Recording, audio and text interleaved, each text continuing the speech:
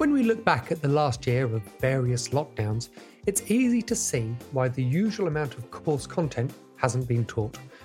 And with the best will in the world, not to mention the heroic teacher efforts across the board, there's no way that remote learning could be a substitute for being in the classroom. Of course, it follows then that some learning hasn't been effective amongst students as you'd normally expect. Now, while it's clear that there's no fault here, the impact is being acutely felt by our young people. They're expected to not only pick up where they left off, but also to catch up to where they should be. And in the immortalised words of teens everywhere, this is so unfair. Hello and welcome to the Study Sessions podcast. I'm Nathan, the founder of The Study Buddy and your host. In this, our second season of the podcast, we're following 6 students as they head towards their GCSEs in 2021, or at least what was intended to be their 2021 exams. Each week, I catch up with these very different teens to see how things are going in a one-to-one coaching session. Then, with a panel of experts in our weekly podcast, we discuss some of the issues that come up. Now, they could be broad themes such as motivation or managing mental health, or they could be quite focused, such as how best to revise for a specific subject. Now, these are normal teens, so you can be sure that we'll be covering topics that young people up and down the country will face. So, if you're a parent, a carer, or a teacher, be sure to subscribe. This week, we're looking at how best to deal with the issue of post-COVID catch-up. I'm delighted to be joined by Alex Fairlamb. Alex is an assistant head teacher and teacher of history for a secondary school in the northeast of England. Alex regularly writes for a variety of publications and has designed learning resources which have been used across the nation. Alex's teaching interests and research are focused upon creative teaching and learning strategies and resources, including recently how best to motivate and manage students' learning post-lockdown. Alex, thank you so much for joining us.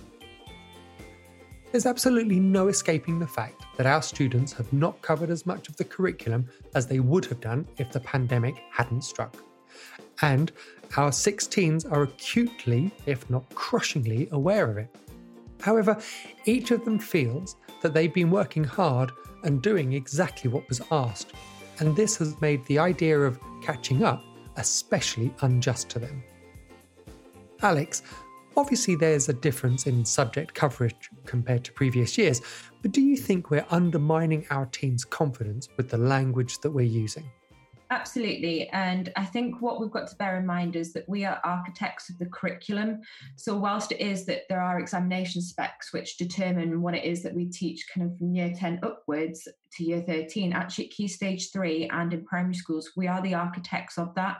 And therefore we have the ability to be able to adjust and recalibrate the curriculum to ensure that the children are meeting the threshold concepts that we would like them to do, and that schema development takes place.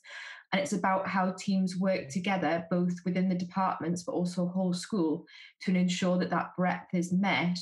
And it's about looking at the curriculum and distilling it into what are the essentials, so the essential threshold concepts, including vocabulary, and then having a look at the desirables. And through that, you can make sure that you are covering the essentials. And if it is that the children progress through the work, they consolidate their prior learning and they're ready to move on in the next sequence of learning, then you've got those desirables, that hinterland knowledge, which you can then kind of flesh out that kind of curriculum. And I think it's just all about kind of the word I'll probably use is recalibrating. And we've got this really good opportunity before we return to the school to remap our curriculum. And then when we return to school and we're able to gauge again the learning of the children once they return, then we'll be able to kind of remap that curriculum again and make sure that we make appropriate adjustments to it.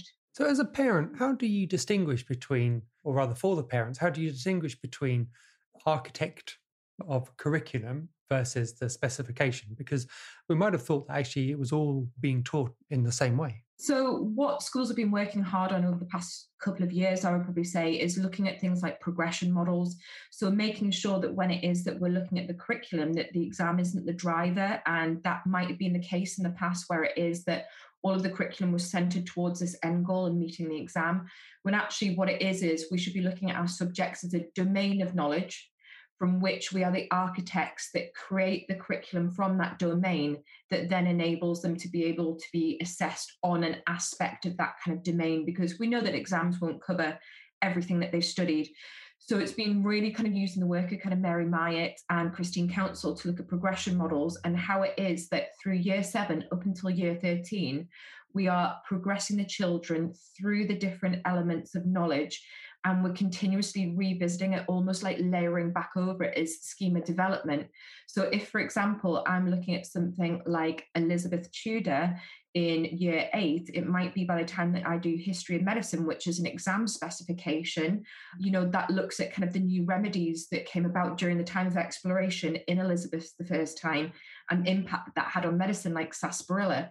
Now, because they've already first met that in year 8 and have continuously recalled that and threaded that into my curriculum, that means that that is existing knowledge which we are building and enhancing as part of schema development. It's not new knowledge, and it's how you ensure that you kind of lay the foundations and you continuously kind of building up upon it. And one of the best ways I've had it explained is a guy called Jamie Byram, who's a history teacher, and he talked about Damascus steel and the idea that the way that you make a really quality sword is through the idea that you're kind of layering the metal and then you're knocking it back and then relayering over the top. And that's what the curriculum does. So we've got the opportunity to make sure that whilst we've got these external specifications which dictate the content that we deliver, that we make sure that through our construction of the curriculum that we enabled them to not only meet that, but also have that wider domain knowledge as well. Because that's really interesting and sort of raises the question, if what we're doing through schools and through the layering of this knowledge over all of these years from year 7 right the way through to GCSE and then to A-level is just building and building and building, exactly what is it that our students need to catch up to? Well, I think this is where perhaps the phrase catch up is perhaps not helpful, because catching up suggests that something has been lost, and it's not lost learning because, as I said, we are the architects of the curriculum.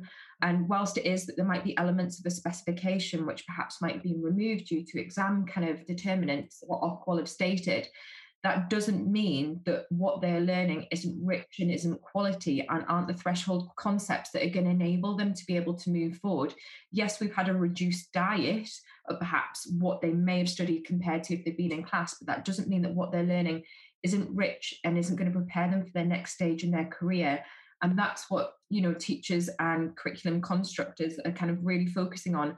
How can they ensure that the children have the readiness to move on to their next stage, whether that be year 7 into year 8, they've got those threshold concepts. And we're ensuring that whilst it is that we haven't had the time and covered the breadth, they've still got that depth and that richness to be able to have that cultural capital and be able to kind of move on to the next sequence in their learning.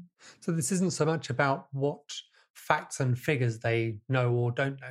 It's more the kinds of skills and the metacognition bits that sit underneath it that enable them to move on. Exactly it. And what we've got to bear in mind is that knowledge is something which happens over a sequence of lessons. So learning is something which isn't kind of in a snapshot moment. So it's about how over time we continually retrieve that knowledge and build it up over time. And as you're saying, that's very much about the metacognitive process. So it's not useful for children to rote learn facts and spit them out. That's pub quiz knowledge. But instead, it's the ability to use them powerfully in different contexts and in different situations. So if we can really distill down the essential ingredients of a curriculum, and then we can revisit it in science, and then we can look at it again with them applying it in maths, that's powerful because it can be manipulated. And that's when you know that good learning has taken place, rather than it being like 10 facts. Can they regurgitate them off the top of their head? Well, what can they actually use that though? That's what kind of really a rich curriculum is about. It's about making sure that it's transferable, it's malleable, and therefore it's powerful. Absolutely love that. I'm definitely going to use that and pretend I came up with it on my own pub quiz knowledge. Because I think for many of us, that's the really big distinction, isn't it? Between thinking, well, I'm never going to need geography again. Why bother with it? It's actually because it's not about that. It's about the skills that help you to create the schemas, to learn other stuff and to scaffold and layer and everything else that they'll need in future. Yeah, it's exactly that. So it's things like when you look at the commonalities between science and geography, scientific methods are actually the same. And then when you look at psychology, again, there's that commonality between geography and science in terms of the inferences that they have to make. about the data. And likewise, again, whilst it might be that someone might not continue studying history, they might go on to do English literature. And if you're looking at war poetry, if you're looking at Mary Wollstonecraft, then you're going to want to know about feminism within that kind of period within history, and then what happened within the French Revolution and how that links to Mary Wollstonecraft's work in England. So actually, it's about that rich schema development, that domain, so that they can situate that knowledge within the wider context of other subjects and other knowledge. And it's even just that thing, if you're wandering around your local town, you're going to be pulling upon things like your geographical skills to be able to kind of read a map and kind of move around, but also looking at buildings and being able to identify, well, that's something from the 1920s. So it's all the everyday things that make us knowledgeable humans. That sounds great for the years that should have been taking their exams now, or maybe for those ones that are a bit further away because there's still time to, I guess, assess the skills that they've got. But there are some people, so I'm thinking actually of my daughter who'll be taking her GCSEs next year, that actually there is still that element that the specification is what's likely to be examined.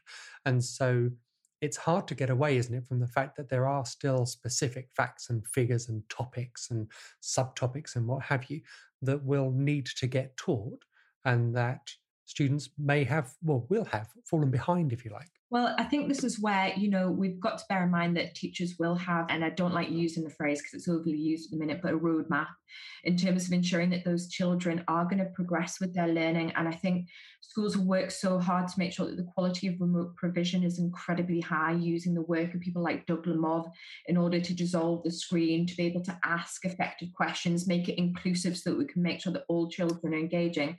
And inevitably, there will be some children who might not have engaged, perhaps to the standard of others. But this is where schools are going to be really working hard before the return and on the return to do their research. And that will be at a school-wide level, but also it's going to be looking at a student subject level. So it'll be the case of kind of looking at which students do we need to focus upon? Are there any pupil groups that might require additional intervention and support from that? And then HODs, so heads of department, will be looking at their subjects and using things like the lessons that we're engaged in and whole school monitoring. They'll be able to identify if there are topics that perhaps need that kind of reteaching because a number of students perhaps weren't there in that lesson. And one thing that we'll be doing is using things called PLCs, which are personalised learning checklists.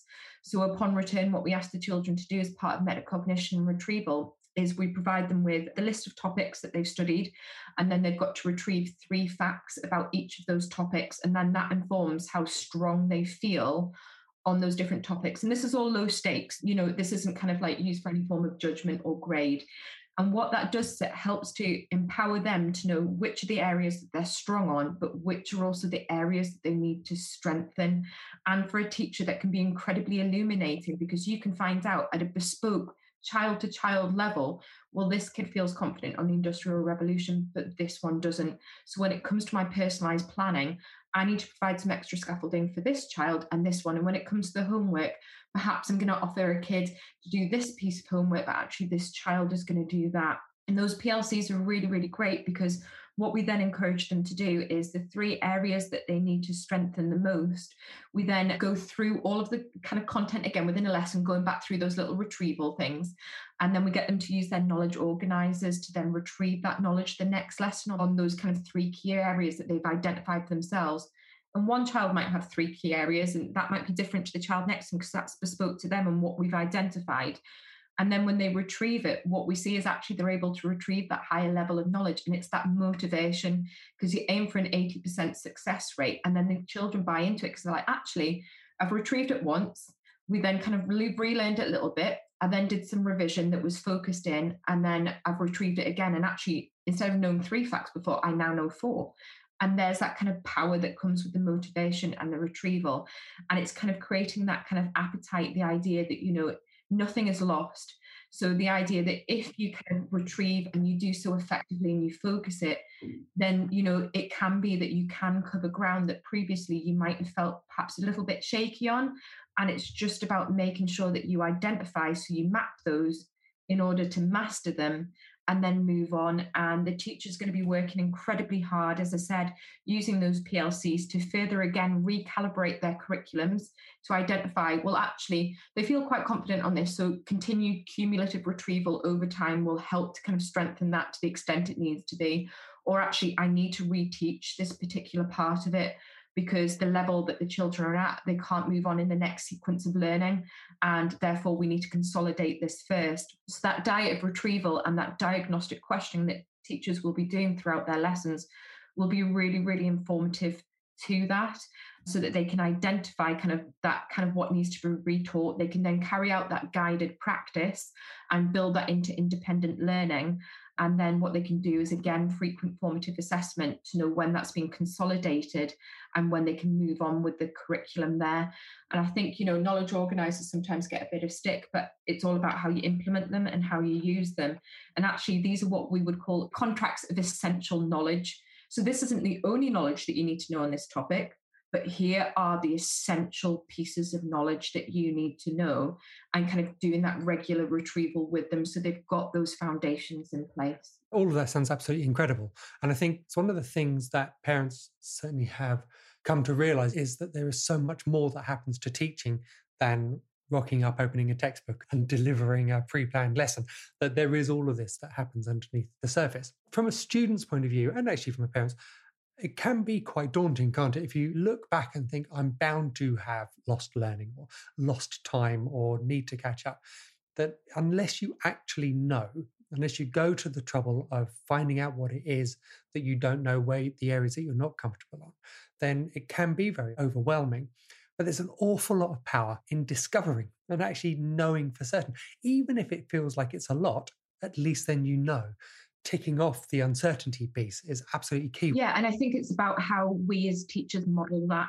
So we can't expect children to be able to situate themselves within the curriculum and understand where that is. So that comes from the modelling and then the frequent and consistent use of that across your kind of school.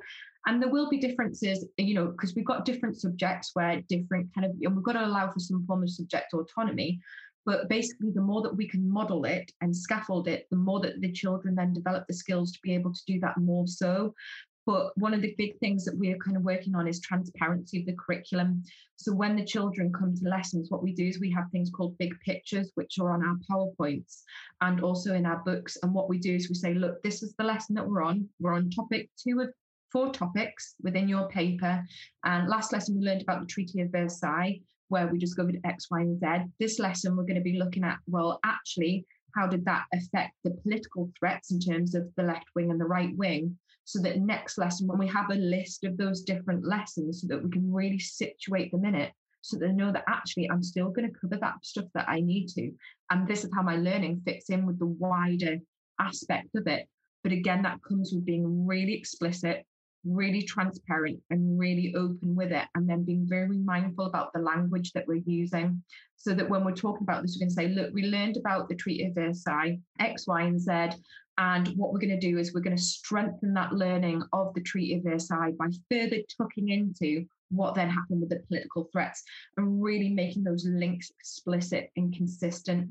And I do think this is where kind of Rosenshine really has, his principles for instruction are going to be absolutely fundamental, because the modelling that we do of this, the scaffolding to ensure that we make sure that every child is able to be taught to the top, but we know which children require additional scaffolds, but also when to remove those as well.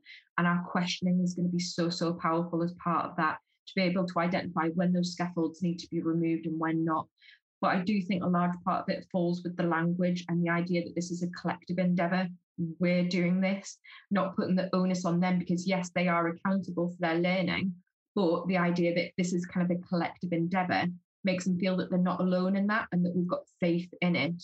And the more that we can kind of spot that negative language, so if it was that a child said to me, well, I read the other day that there's going to be a crisis in learning, how we can reframe that. And it's almost kind of like being a bit like a politician, where you answer the question that you want to answer. So if the children say something, flip it and turn it into something positive.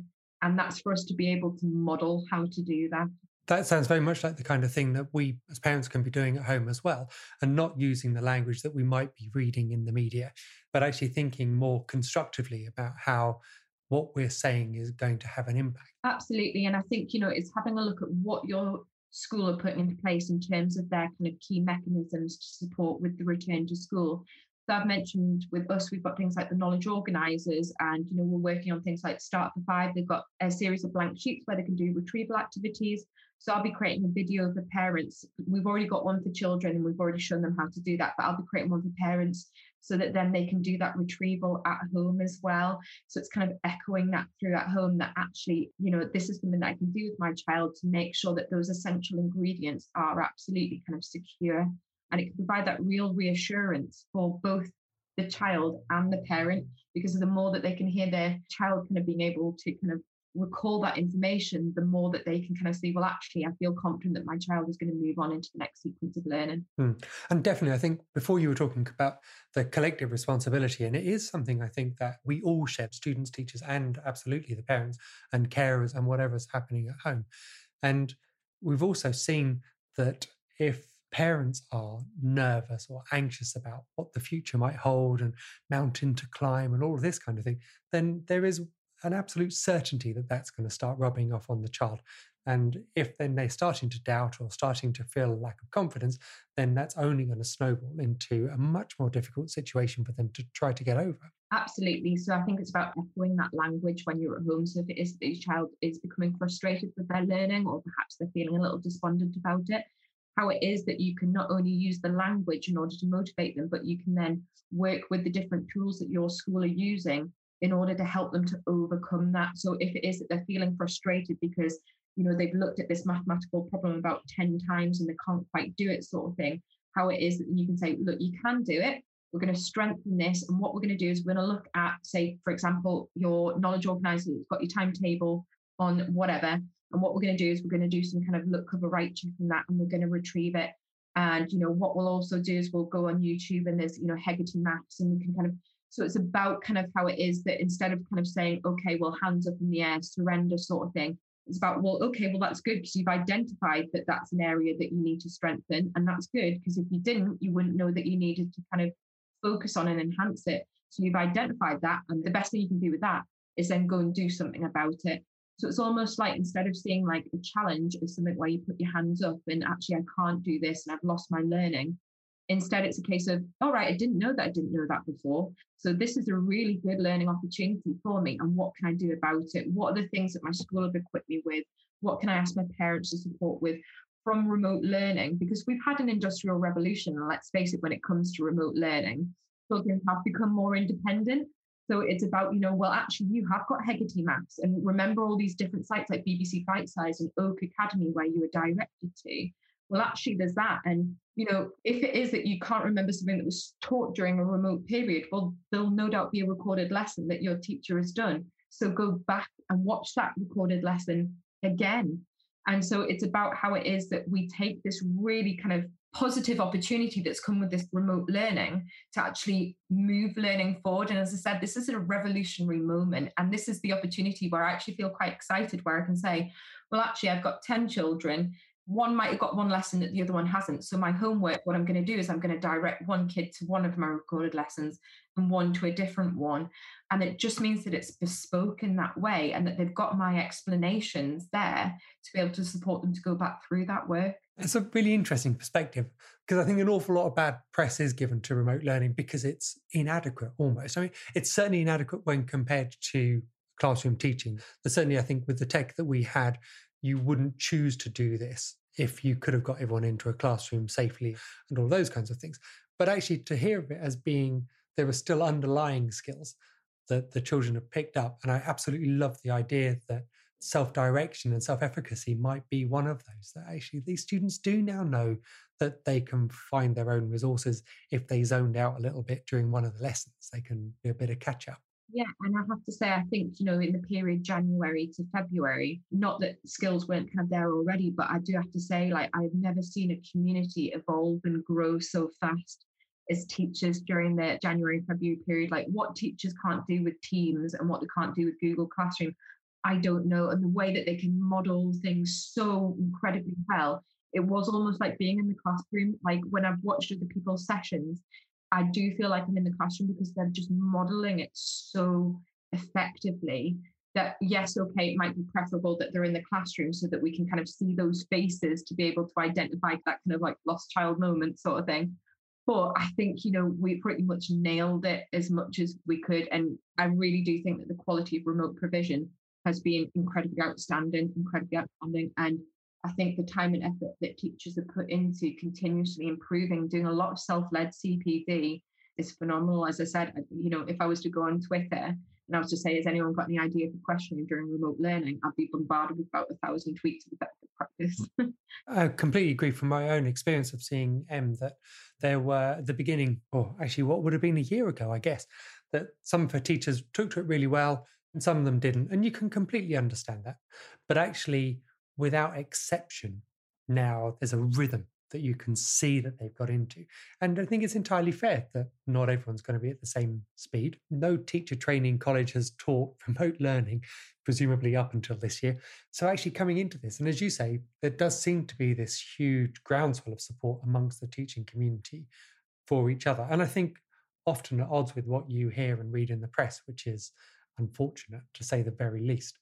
But coming back to that idea of actually the central bit here, the children have gained these skills, the self-direction, and they can do all of that. But actually the clincher really is knowing what they don't know and finding that out rather than floundering in the dark or just worrying and becoming consumed by an idea that there's so much more that they need to catch up on. And I say catch up, knowing after our conversation that I shouldn't, but understand that there is a gap, whether it's skill-based or knowledge-based. As I said, it's all going to come down to the research that takes place in terms of identifying those different areas and identifying those students, but also empowering students so that they're in on it as well. It's not like a magician with a hat sort of thing, where it is, that we're keeping this all kind of secret from them. It's being very open and modeling this process to them. So we're doing our research for our planning, but also equally saying to them, this is for you to be able to use to drive yourself forward as well, and frequently doing that.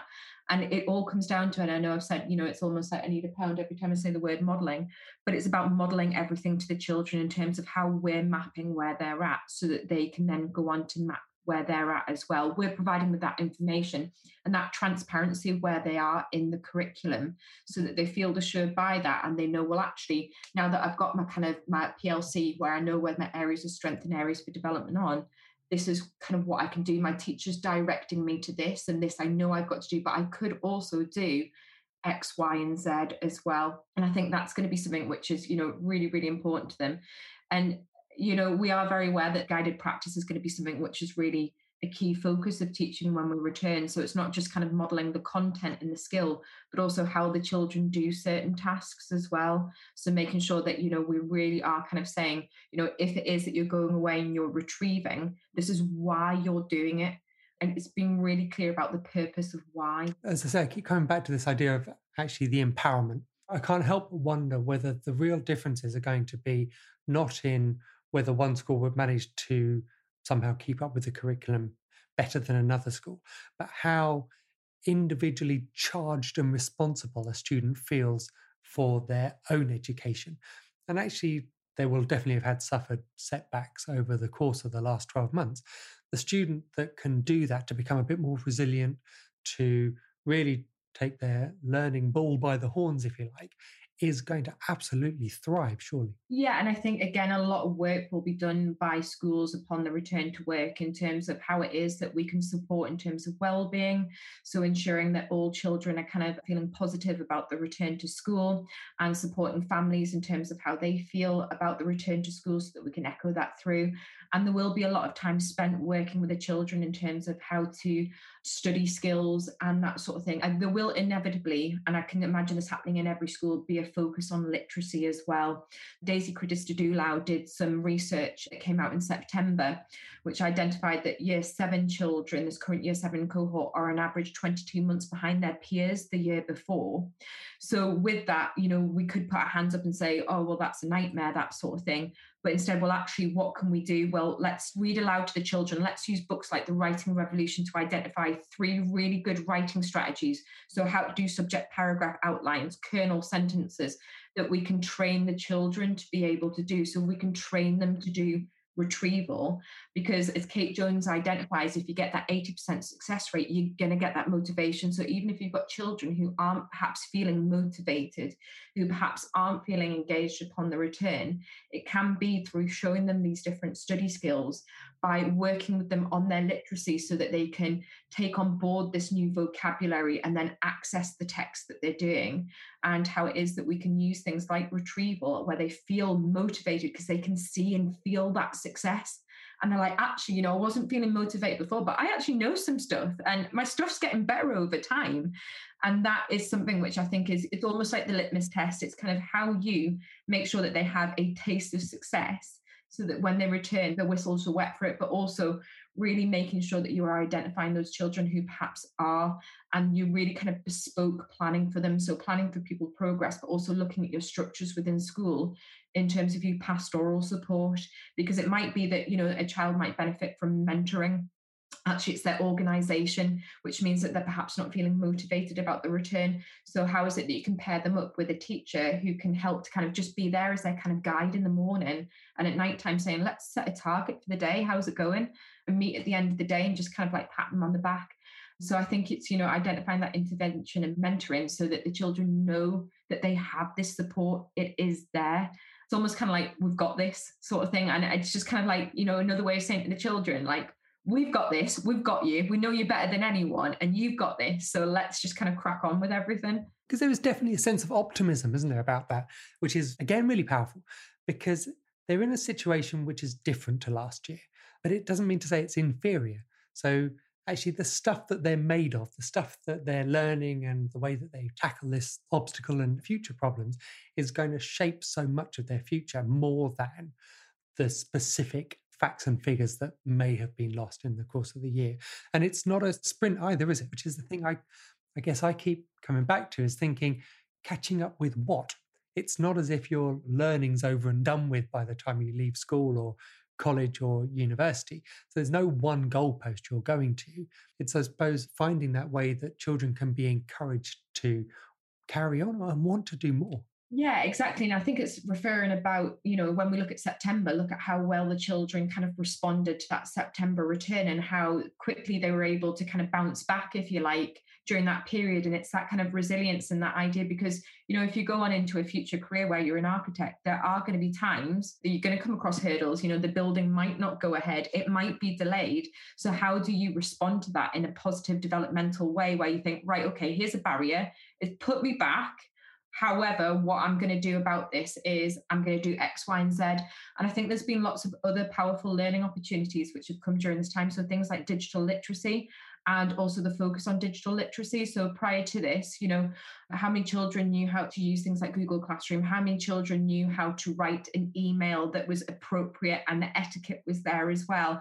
And yet we're moving into a workplace where it is that everything is nigh on done by email. But if it is, that they can't construct that, then that's a massive thing. And I think it has kind of raised the light on that, and also about how much we now need to focus on extended writing, because whilst it is inevitably we've had these opportunities, such as they've had the digital literacy and how they can type and they can engage in what is a growing kind of technological world, how it is that as well those traditional skills such as extended writing, handwriting, how we can then make sure that those are symbiotically kind of taken with them as well. That's particularly interesting as someone who used to do a lot of recruitment in large corporations, that you would hear that or see that time and time again, that actually there was a gulf between the skills that an employer needs and the ones that students might have. So actually it's a really interesting point you make, that actually this may have accidentally, but certainly beneficially, sort of plugged some of that and given them an awareness of what needs to be done. I think so. I think the children are very app literate. I think, many children are fortunate enough to have smartphones, but apps work different from laptops. And also the context of it, they'll be using it in social context as opposed to using it in kind of an appropriate work context. They know how to use Snapchat and TikTok and all that sort of jazzy stuff, but actually do they know how to use an Excel spreadsheet? And, how can an accountant move into accountancy without knowing an Excel spreadsheet? And if you're not learning that until you get to a certain level within your school, then that's the thing. So I think it's again about how remote learning and how perhaps it is that we can create things like how-to videos on how to kind of take what they've laid in terms of the foundation and take that forward in terms of their digital literacy. And I think they have learned skills in terms of how to engage appropriately. As teachers, that's kind of echoed as how you might speak to your boss in terms of your etiquette. It's just those little things, like a lot of children didn't know how to attach things to an email or how to upload things. And again, how can you apply for a job if you don't know how to upload your CV? So it's those little golden moments where I think actually, there has been some really good learning taking place. You are so right. And I think it's, again, just really highlights the fact that it's so easy for us, or we're very quick to focus on the things that have been lost rather than actually looking for some of those positives. And I don't mean scrabbling around looking desperately for a silver lining in a cloud. These might seem trivial to people who upload and send CVs and email attachments and all that kind of stuff. But actually for the students, these are quite big moments. Yeah, I think the teachers are kind of really good role models within this, because this time last year, remote learning, blended learning to teachers was a foreign country. And, it's like the past is a foreign place. It very much was that. And as someone who's now in charge of remote learning, and I had no skills of remote learning beforehand, I think actually teachers have been, I would like to see more kind of championing of this, how much teachers have been role models in terms of they've completely done like a complete renaissance, or kind of, they've evolved so much in terms of what they can now do with remote learning. They can do cold calling, they can put children into breakout rooms, they can provide SEND specific support, they can do high crafted modeling of like a 45-mark question, where they take every single of the 30 children through it. That's amazing to have done within a year. And if we can say, look, if these old dogs can learn new tricks, then I'm pretty sure that at your age, you'll be all right to be able. So, the first time you're doing like a sum and it doesn't make sense, or the first time that, you're looking at a period in history and it doesn't make sense, we'll just keep on going at it, because that was me with remote learning, and look where I am now. You can see that echoed in households. So the children are learning, but so are the parents, and parents are figuring out how to support the children with the OneNote and the uploads, or learning themselves. Certainly in my case, and I am a self-confessed nerd, but there was an awful lot that my daughter's shown me about the collaboration tools that they're using. And these are the future. So as you say, parents are learning, teachers are learning, and students absolutely are. We can see kind of grandparents who are engaging in it. I mean, my mum's even learned not to hold her phone like under her chin when she's on a Zoom call, sort of thing. So it's all these like marginal gains that we kind of make.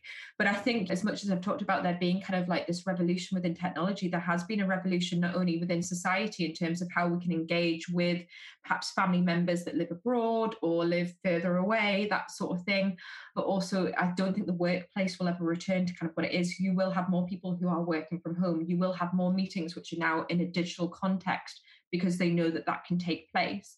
And I feel that this has been an opportunity for the children to be immersed in a similar context where they're kind of able to take that into the workplace. So they'll know kind of like how to attend a meeting and how to kind of respond in the chat box. And, if we think about it in kind of particularly creative industries, there might be a shared kind of like whiteboard. So lots of teachers have been using things like Jamboard and Whiteboard FI, where everyone will pool their kind of knowledge and ideas onto kind of one singular sheet simultaneously. And that's what might happen during a training session in any form of institution or business, where it's like, right, okay, let's spitball some ideas, let's put things down on paper. But I do think it has revolutionized society as well. Like the amount of people that you can now connect with and in so many different ways is really, really good. And I think it has provided opportunities as well. So extracurricular ones and ones in terms of cultural capital. So we were very fortunate that through the Holocaust Memorial Society that we were able to speak to a Holocaust survivor, which was an incredibly powerful opportunity for our students to be able to kind of ask those questions of that person. We might not have had that opportunity, considering we're quite up far in the north and this person is stationed down in the south, and it's predominantly the south where these people are able to kind of travel from, because they are aging. That is quite a journey. So it's actually provided those different opportunities there as well. That sounds incredible. As you say, so there are a number of them, sort of these benefits, if you take the time to find them. The other benefits as well is, I think, with this, before remote learning and everything, when a child was perhaps absent from school for a couple of days, they would come back to school and then we'd get them caught up in the work there. But actually, we can set that learning remotely now so they can catch up kind of remotely. And if it is that a child has a medical condition that means, that they might have broken a leg and they're off school for 3 weeks because they can't come into school, they're not going to miss out on that learning. And, obviously beforehand, we would have printed off work and we would have sent it to them. But actually, we can now respond to them digitally and provide that support and provide that video and that scaffolding. And also, it's an opportunity for parents as well to be able to kind of sit with them and be like, well, actually, your teachers just said X, Y, and Z. This is how you engage in this piece of work.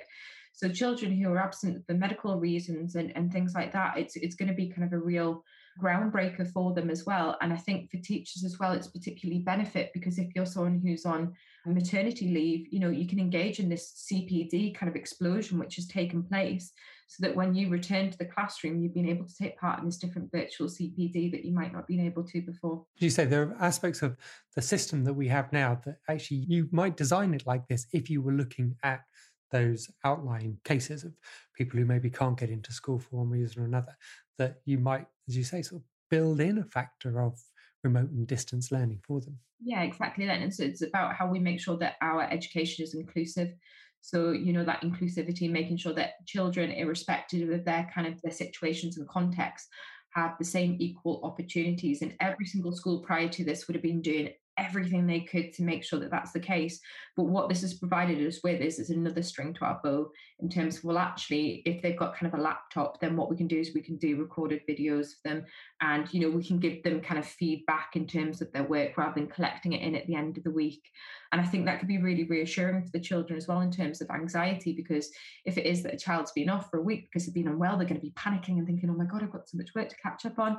But actually, they could take the weekend if they're feeling better to get caught up on that work that the teachers assign them, or the teacher can say, look, chip away at it over a series of X amount of time. We'll set a fair deadline, and you've got my recorded PowerPoints to support you to be able to do that, rather than just kind of working through it yourself. I think that's a really interesting twist on that idea of catching up, isn't it? That actually what the pandemic has done for people who work in more office environments is provide a flexibility for parents who are juggling maybe job and a bit of homeschooling, that what's tended to have happened is she may be answering some of the emails in the evening after dinner because couldn't get to do them during the day.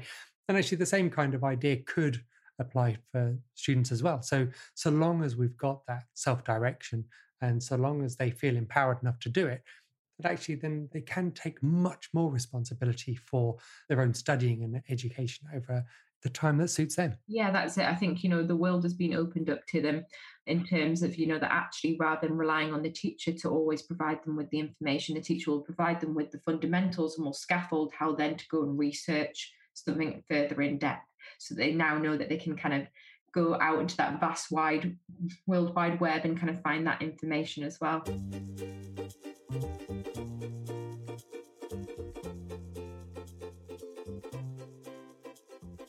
Alex, thank you so much for your time and for sharing your insights.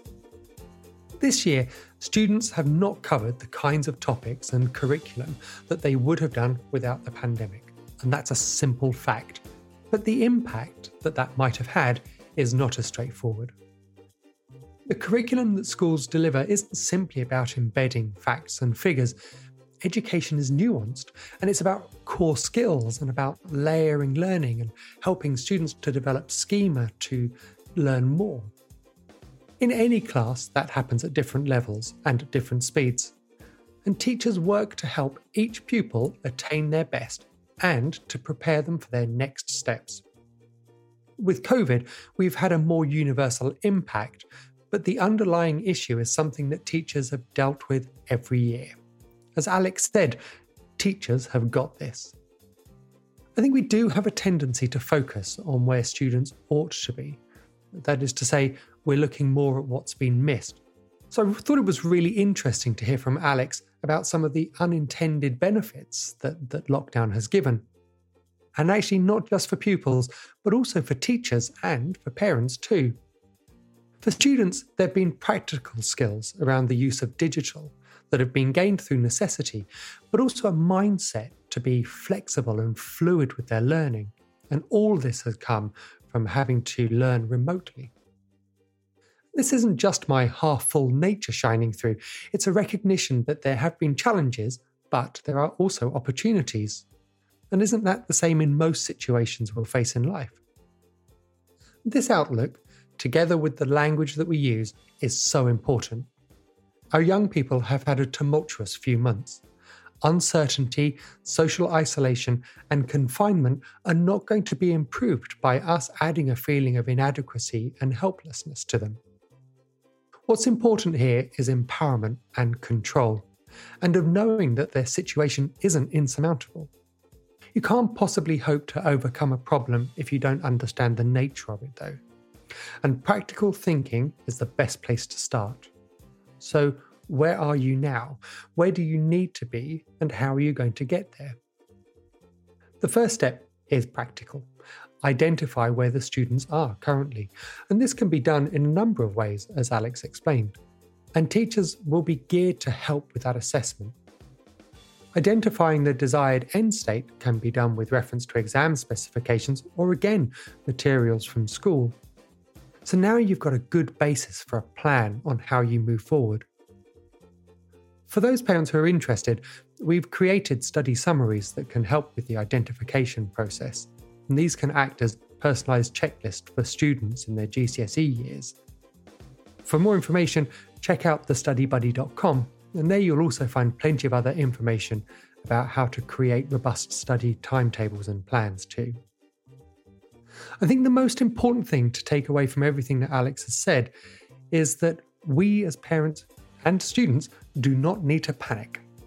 Yes, our young people might not be as far along in a course as they would otherwise have been, but they will cover everything they need to by the time they need it. That's what teachers are there for. It's their raison d'etre. Besides, education isn't a one-hit thing. It's something that we continue to do.